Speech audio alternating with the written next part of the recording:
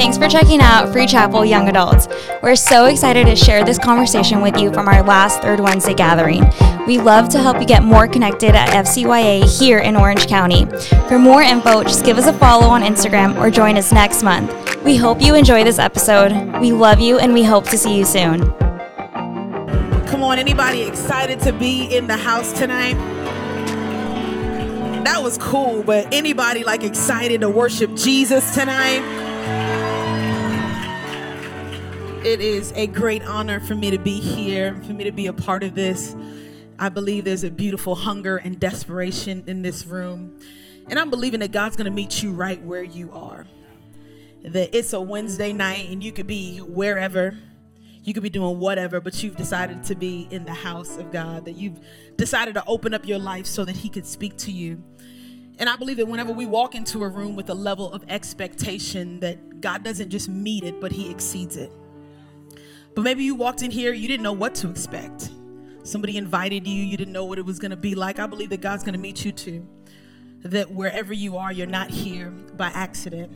And I'm just so grateful for this team, Pastor Cody, Pastor Jason. Come on, can we thank God for your incredible leaders? It has been such a great joy to be able to spend time with them. And really, there's a few people in this house that's just been family to me. Angel, grateful that you guys have a community that goes far beyond what you guys are doing right here and right now. And so I'm just thankful that I get to be a part of it. Like Pastor Cody said, my name is Manouchka. I am living in Miami, Florida, which I think is incredible, but I'm from the great state of New York, from Brooklyn, New York. And if you're from Brooklyn, you just got to make sure that you sneak that in there. You know what I mean? But I'm so thankful that I get to be a part of this and get to be a part of what God is doing tonight. And so we're going to get into God's word. Did anybody come to hear a word from the Lord? You can turn your Bibles to Psalm 118. And really, as you are turning there and getting there, I really started the beginning of this year with a challenge to myself. I wanted to make sure that I was getting into God's word, but then also making sure that I was committing it to memory. And so I challenged myself, and I was like, a challenge is not fun on my own. I'm going to challenge other people. So I challenged a few students that we have in our college to memorize scripture with me. I have one of my students with me today. Mary Ann is in the house, and she can attest to this. Every week we've got to memorize scripture. Do you know this week's scripture? She doesn't know it. She doesn't. She's like, I didn't get time to memorize it. But each and every week we're taking time to memorize scripture because I believe that it's so important that we know God's word. The Bible says that how can a young man stay pure? It's by living according to your word. And the only way that I could live according to his word is if I actually know his word. And I don't want to just open up God's word every third Wednesday or when I come to church on Sundays, but I want to get to know God. So my challenge to you that when you come into a space like this, that you get something from it, but then when you go home, there's still work that has to be done, that you should get into God's word. Take some time to memorize his word and keep it committed to your heart. That thy word have I hidden in my heart so I won't sin against you. And so I've been challenging myself this year, and I was like, I'm going to just challenge the people that I get to be around. Just maybe memorize scripture this year. Take some time to commit it to memory. I believe it's going to be a great help. And so I'm going to be reading from Psalms 118. I don't have it memorized. Verses 19 to 26. It says, open for me the gates of the righteous. I will enter and give thanks to the Lord. This is the gate through which the righteous may enter. I will give you thanks, for you answered me. You have become my salvation. The stone the builders rejected has become the cornerstone. The Lord has done this, and it is marvelous in our eyes. The Lord has done it this very day. Let us rejoice today and be glad. Lord, save us. Lord, grant us success. Blessed is he who comes in the name of the Lord. From the house of the Lord, we bless you. This psalm is from a collection of psalms called the Hallel Psalms. This word, you might have heard the word hallelujah, means praise. And this collection of psalms would be the psalms that the Jewish people would sing and still do sing in tradition during certain festivals like the Passover. And this was the psalm that the followers of Jesus were singing as he entered into Jerusalem on a donkey. That they recited Psalm 118. It says it in Luke 19, when he came near the place where the road goes down the Mount of Olives, the whole crowd of disciples began joyfully to praise God in loud voices for all the miracles they had seen. Blessed is the King who comes in the name of the Lord. Peace in heaven and glory in the highest. Some of the Pharisees in the crowd said to Jesus, "Teacher, rebuke your disciples." "I tell you," he replied, "if they keep quiet, the stones will cry out." So today I want to talk to you from this thought, gates and stones. Can we pray together and invite the Holy Spirit to just speak and do what he does? Lord, we thank you for your presence, Lord. You are in this room. And as we open up ourselves and we open up our lives, Father, we pray that you would meet us. That you would meet us right where we are. God, I pray that the word that needs to be spoken tonight is released. That God, that before even the end of the night, that you would begin to do a work in our hearts. That you'd begin to do things, God, that eyes have not seen and ears have not heard. Father, we eliminate the distractions, Lord. Whatever it is that we walked in here with, the burdens, the hurt, the pain, whatever it is, Lord, we just lay it down and we just say, Lord, speak. Have your way. In Jesus' name, amen and amen. There's a pattern that I have noticed throughout history, and you'll see it throughout generation, that every generation creates for itself language. That if you look throughout time and you look throughout history, there's language and lingo and slang that every generation creates for itself to relate to one another. This not only happens generationally, this also happens regionally. That depending on where you are from, where you grew up, you might have some words that you say that other people might not understand. Growing up in Brooklyn, there's some terms that I probably would say right now that you wouldn't understand. So I'm going to test you guys. I'm going to see if y'all know any New York terms. Have y'all heard this one? It's mad brick outside. Somebody know, who doesn't know what that means? Okay, there's some people. So if you say it's mad brick outside, that means it's really cold. There's really two levels of cold in New York. You go outside, you're like, it's mad brick. Or you go outside, you're like, oh, nah. If it's a oh, nah, I'm staying home. I'm not going anywhere. When I moved to Miami, I realized there was just certain things that they would say that I needed a translator. And it was not because everybody spoke Spanish. I needed a translator because I was like, I don't know what y'all are talking about. Like, we don't use these terms where I'm from. I'm sure you guys have terms that you guys use from where you're from, but it happens generationally, it happens regionally, but then also culturally. I'm Haitian, and so I speak a different language, and there's certain things that even if I translated it for you verbatim, it wouldn't make any sense. You'll see throughout history, like if you grew up in the 80s, they'd say things like, she's a bad mamma jamma. Or like if you grew up in the 90s, they'd be like, oh, you look fly. In the early 2000s, there was this term, I don't know where it came from. Like, I always think, like, who created these and how did they spread? Like, there was a thing going on for a while. They'd be like, oh, your eyebrows are on fleek. Your hair is on fleek. I was like, I don't even know what that means, but I feel like right now, for my generation and my culture, my time, like the way that we compliment each other, I'll look at my friend, I'm like, okay, hair. Okay, pants. And sometimes I'm like, is there more to the compliment here? Like, you want to say something to me or just name the thing that you like? Okay, hat. But I really love the term. Gen Z terms are my favorite. I'm not going to lie. I have thoroughly enjoyed learning them. I really do get to be around a lot of students, and sometimes I have no idea what they're talking about. But I've just learned to just listen and ask questions. I finished preaching one night, and somebody came up to me and was like, yo, you ate. And I was like, I did eat today. What are you talking about?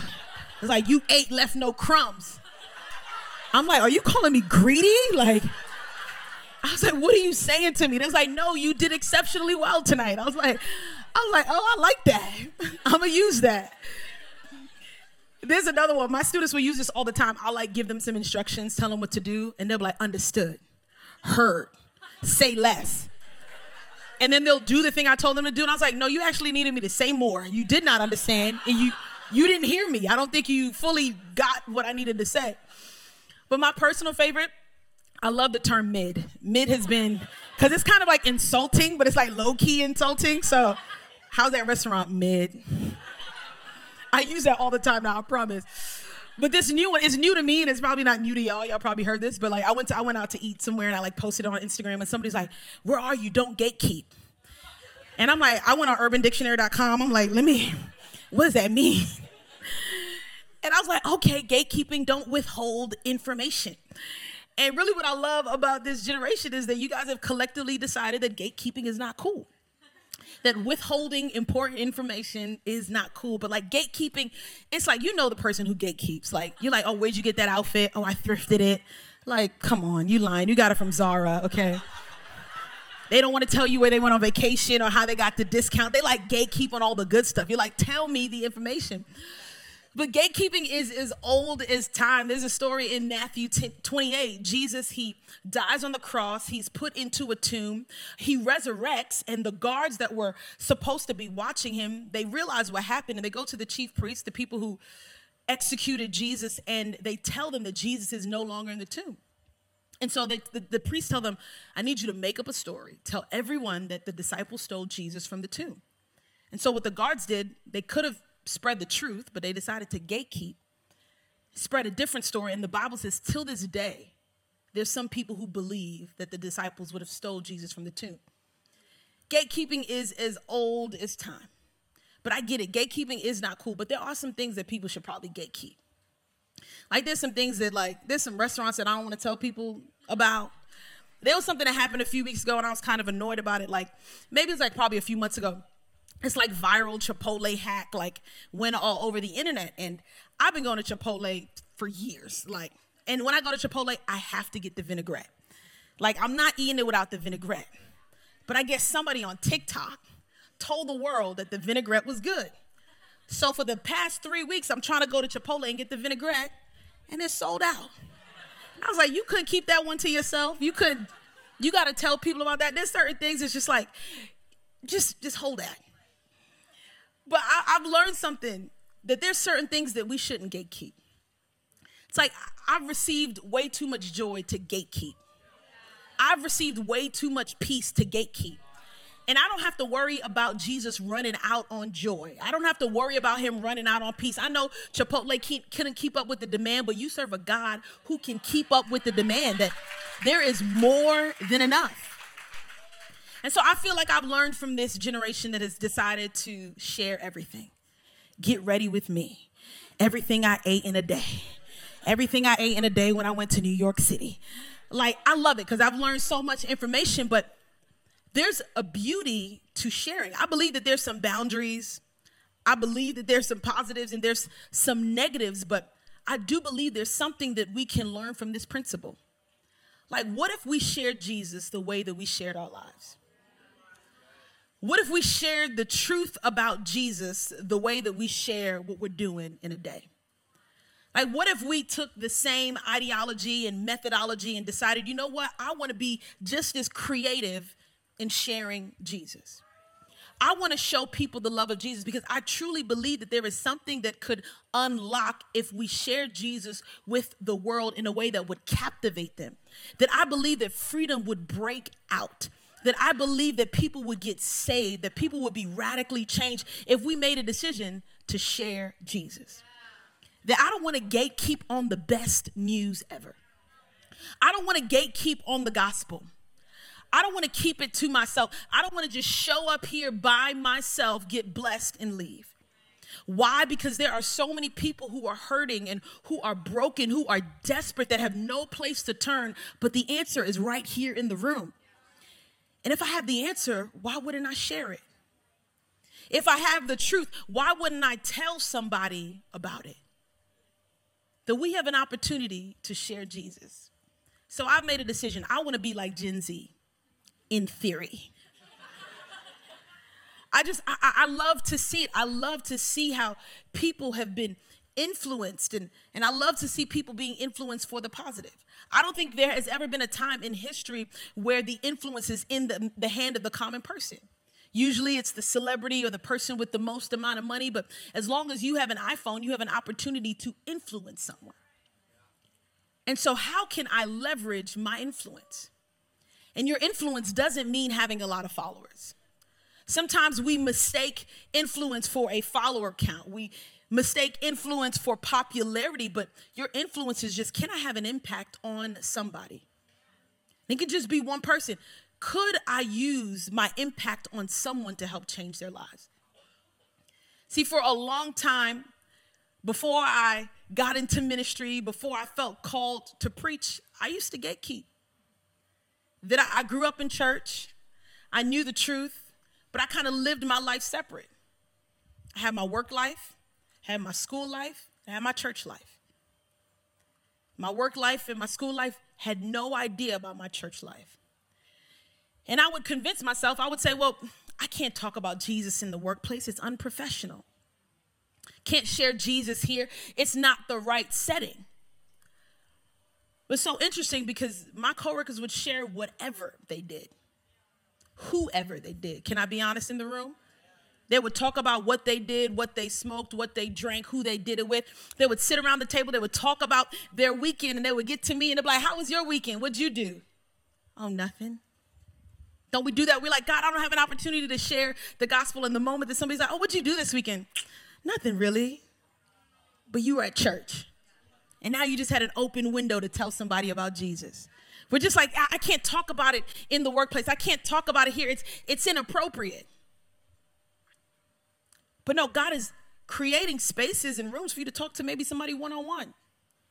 Maybe it's that coworker or that friend that is really going through something and they tell you about their problems and you're just like, oh man, that's crazy. And instead of saying that's crazy, can you say, can I pray for you?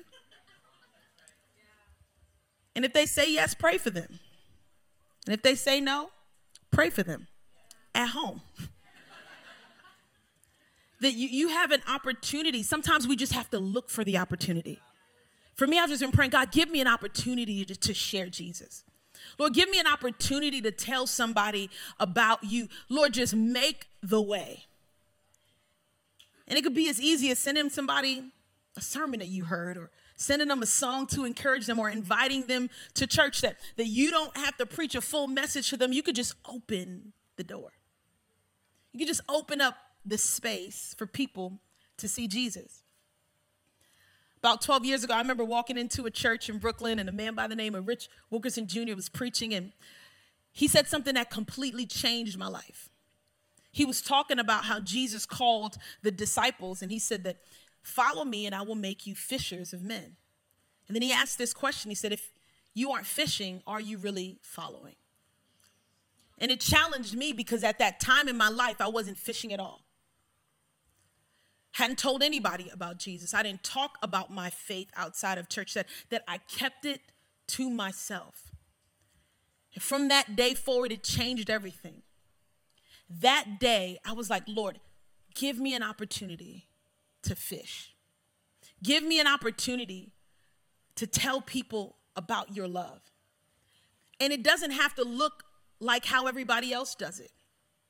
You don't have to do it on TikTok. You don't have to start a podcast. You don't have to become a preacher to be able to share the love of Jesus right where you are. Where is your circle of influence? Where is your sphere of influence? Who are the people that you can impact? Who are the people that you can open up the gates for? See, the psalmist, he says, open up the gates. He's saying, open up the gates for me. I will enter and give thanks to the Lord.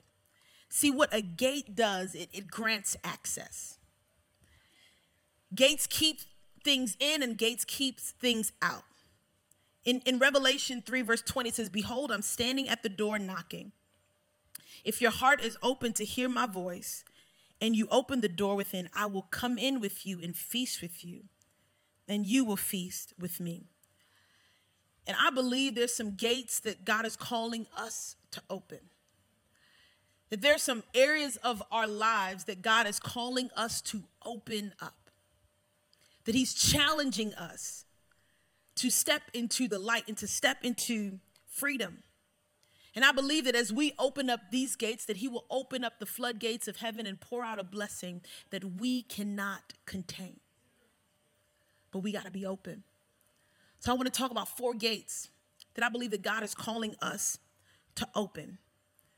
Firstly, I believe God is calling us to open up our heart gate.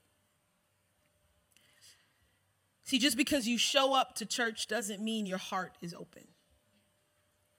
It's because you show up to a service like this doesn't mean that you're open, but are you willing to open up your heart to what God has for you?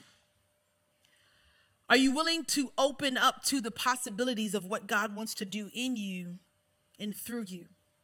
Ezekiel says, I will give them an undivided heart and put a new spirit in them. I will remove from them their heart of stone and give them a heart of flesh.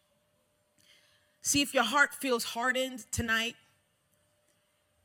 if your heart has been hardened by trauma and pain and hurt, he's saying, I want to give you a new heart. I want to do something new in you. I want to take that heart that has been broken and give you a new heart. I want to take that heart that has been hurting and give you a new heart. I want to take that heart that has felt cold, to people and cold to God and cold to this world. God's saying, I want to give you a new heart. I want to do something new in you. I want to give you a heart of flesh. I want to renew something down on the inside of you that I want to change your heart. See, the heart is where your emotions sit, where your desires sit. And God is like, if you give me your heart, I can change your desires. That there have been things that you have been wrestling with for years and you're just like, God, take this away. And God's like, give me your heart. That I can change your intentions. That he can change your motivations. He's just saying, you just got to open up. You have got to open up to what I want to do in you and through you. Just exchange the heart of stone and I will give you a heart of flesh. See, it says, above all else, guard your heart, for everything you do flows from it. Many of you, you have your heart open, but it's open to the wrong thing. That your heart has been open to the wrong kind of relationship. Your heart has been open to the wrong kind of opportunity. And God said, I need you to guard your heart. I need you to open it up to the things that are good for you. We have to open up our heart gate. We also have to open up our eye gate. Matthew 6:22 says, the eye is the lamp of the body. If your eyes are healthy, your whole body will be full of light. But if your eyes are unhealthy, your whole body will be full of darkness. If then the light within you is darkness, how great is that darkness? Are you willing to open up the gates of your eyes? Because your eyes are your faculty of knowing.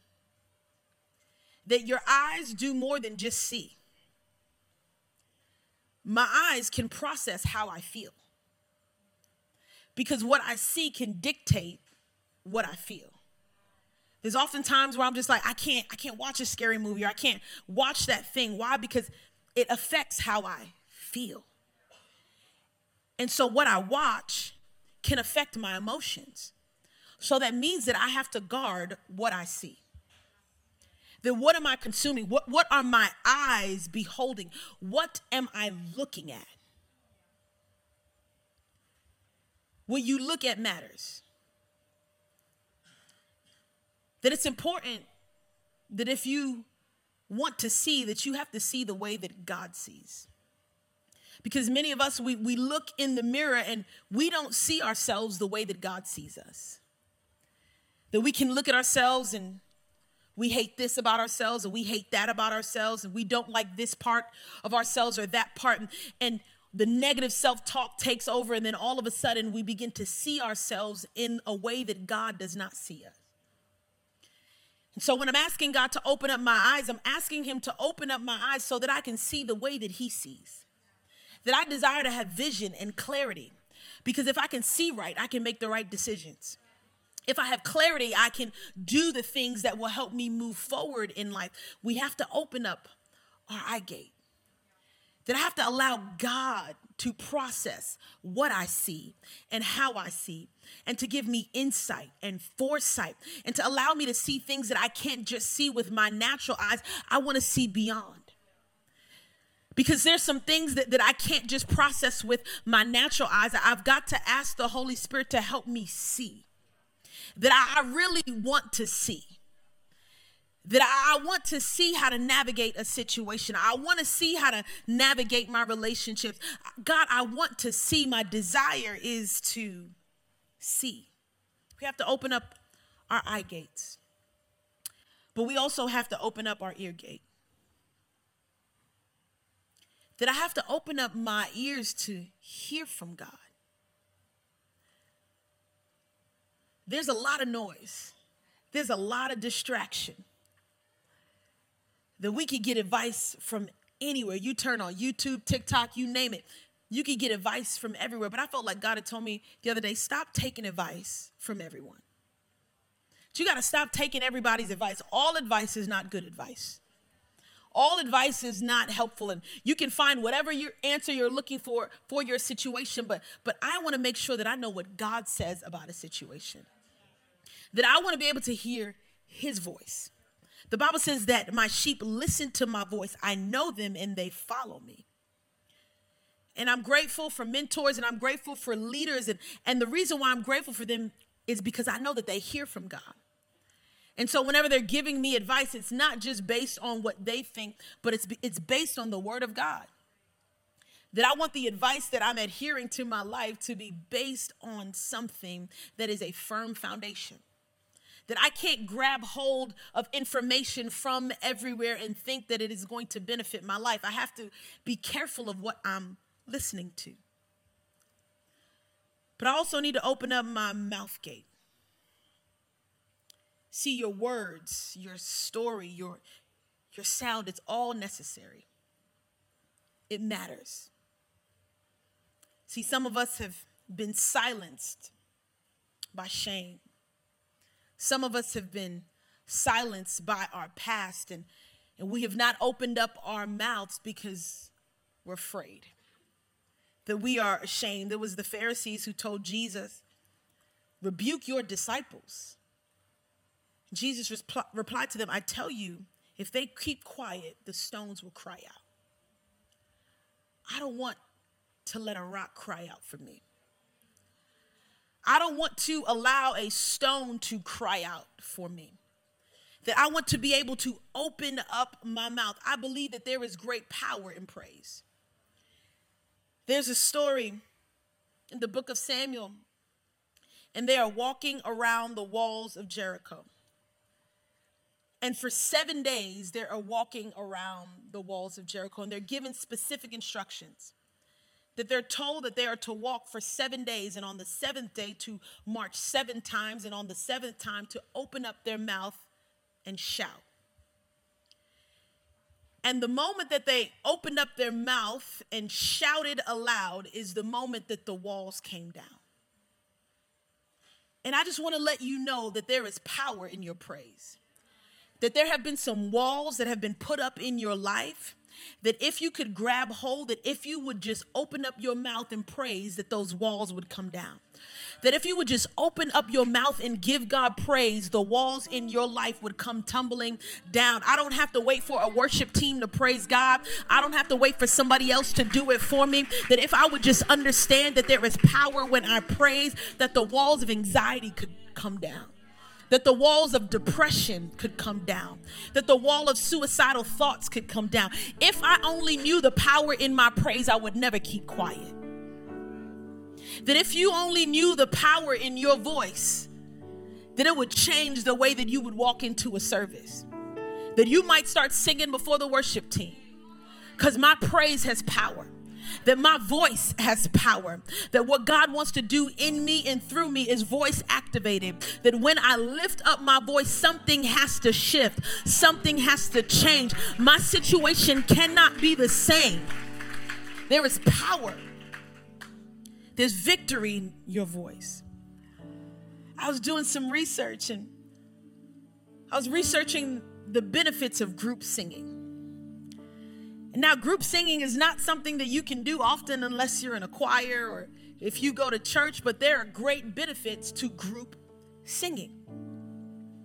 So many different studies have talked about the benefits of group singing. Some of them are, it reduces the symptoms of depression and anxiety,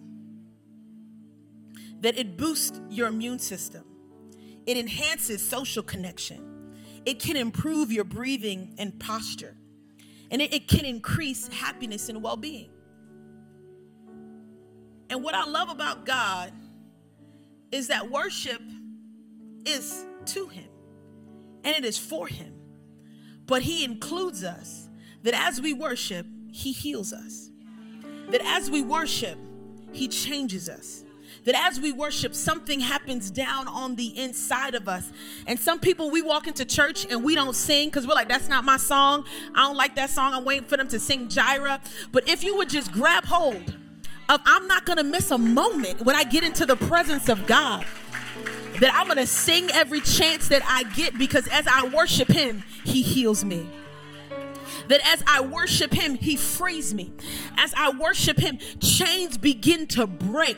That I want to make sure that every time I walk into the house of God and he gives me the opportunity to be in community and to be around the body of Christ, I don't care if I know the song. I don't care if I can sing on key. I don't care what's happening. I want to make sure that I'm lifting up my voice, because the worship is to him, but he is healing me. Don't miss a moment. Maybe you've been the kind of person of like, man, I don't sing those songs. I don't sing when I come to church. That part's not for me. In Miami, I hear people say, like, I don't like the concert. They think worship is the concert. It's like, I don't know about the concert. It's not a concert. We have an opportunity to join together in unity, and something holy happens in the room, something that we cannot describe. There's something spiritual that happens when each and every one of us lifts up our voices in a room, that a healing could take place. The Bible says that one can chase 1,000 and two could put 10,000 to flight. And so what happens in a room where there's people who have decided to join together? Maybe the healing's not for me this week. Maybe it's for my neighbor. So I might sing loud for my neighbor because they might need something. So I'm not going to keep my mouth closed. I won't let a rock cry out for me, because there's something in this room that I can't get anywhere else. There's something that I need from God, that I can't come in church and act cute. I've been doing church my whole life. I don't have time to play church. I don't have time to come to church and be cute. That if I come into the presence of God, I'm given another opportunity to worship this holy and magnificent King, and I don't want to miss that moment.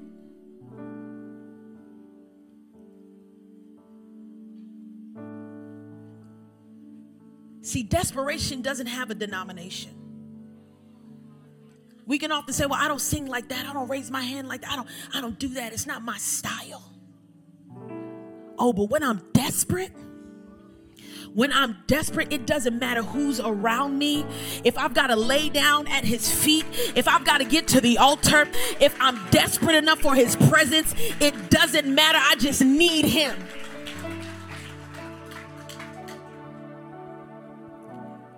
That I won't let a rock cry out. And so as the Jewish people were shouting, Hosanna, Hosanna, the Pharisees tried to shut them up. As Jesus entered into the gates of Jerusalem, there was a loud praise. I spent some time in Israel this past November, and we had gone up from the Mount of Olives, and we'd walked down into this place called the Kidron Valley, and right across the Kidron Valley, our tour guide said, those are the gates that Jesus entered into Jerusalem on a donkey. And this site was quite interesting because the gate that he would have entered into was sealed shut with stone. And not only was it sealed shut with stone, there was a cemetery right in front of it.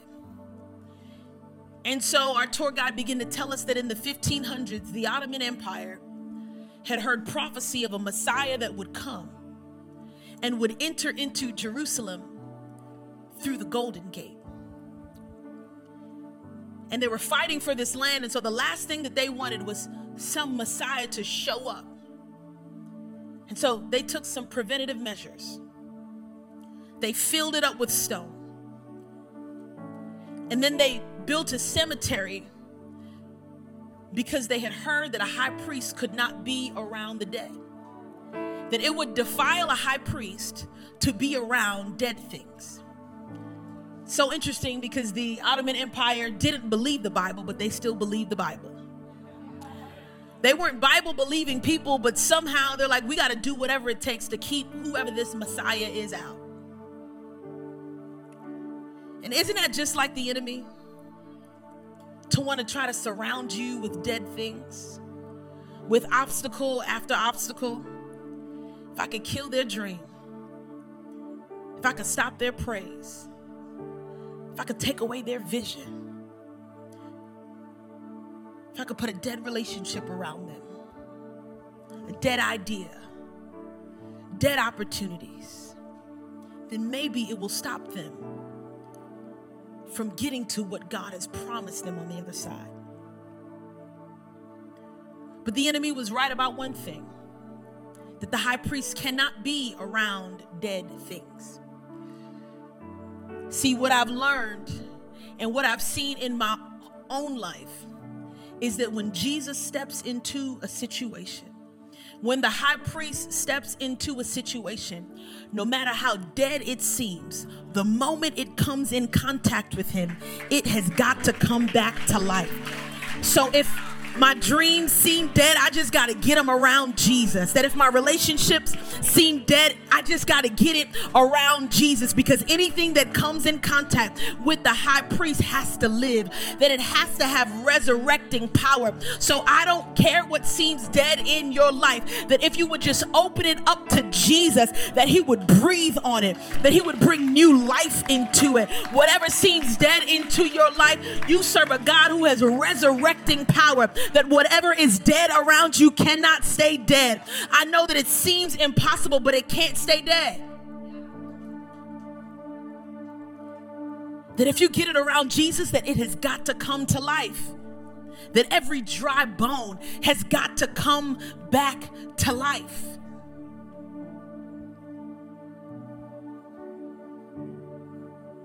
That whatever it is that you feel like in your life is dead, God can breathe life. If you open it up to him, he can breathe life. So they set up this cemetery to try to keep the high priest out, to try to keep the Messiah out, and then they sealed it with stone, not knowing that Jesus is the chief cornerstone, not knowing that he had already rolled away the stone to the tomb that tried to keep him bound. See, there is nothing that can stop Jesus from getting to you. There is nothing that can stop Jesus from getting to your heart. That he will do whatever it takes. But let me bring that back. There might be something that can stop Jesus from getting to you. And that's you. If I decide to live my life closed off, if I decide to say, you know what, I don't want to open up my heart to him. I don't want to open up my eyes to him. I don't want to open up my ears. I don't want to open up my mouth. I want to stay closed off. The only person that can stop Jesus from getting to you is you. That the things that God wants to do in my life, he's saying, I want to pour out the blessings, but is there any room for you to receive it? Do you even want to receive it? Do you even desire to receive what God has? And he's saying, oh, I've got so much for you. I've got so much blessing. I've got so much life. I've got so much for you, but will you allow me to open up past the surface? See, you can do church for your whole life on a surface level. You can be an expert at being a Christian. You can know all the things to say. You can know when to clap. You can know when to stand. You can know when to sing. You can be a professional Christian for your entire life. But if you really want to get to know God, if you really want to allow him to do a real deep work in you, the kind of work that actually changes you, The kind of work that changes you not just to praise him on a Sunday or a Wednesday, but actually changes your Monday through Saturday. If you want that kind of change, you've got to be open.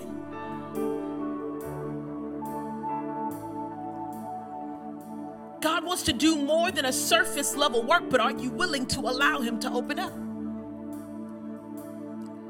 5 years ago, I got into a car accident in Mexico and it almost took my life. I was in a coma for close to 10 days and I had 2 life-saving surgeries in Mexico, and then I got back to Miami and they realized that my back was broken and they missed it. And I remember being in the emergency room and asking the doctor, is there any other way?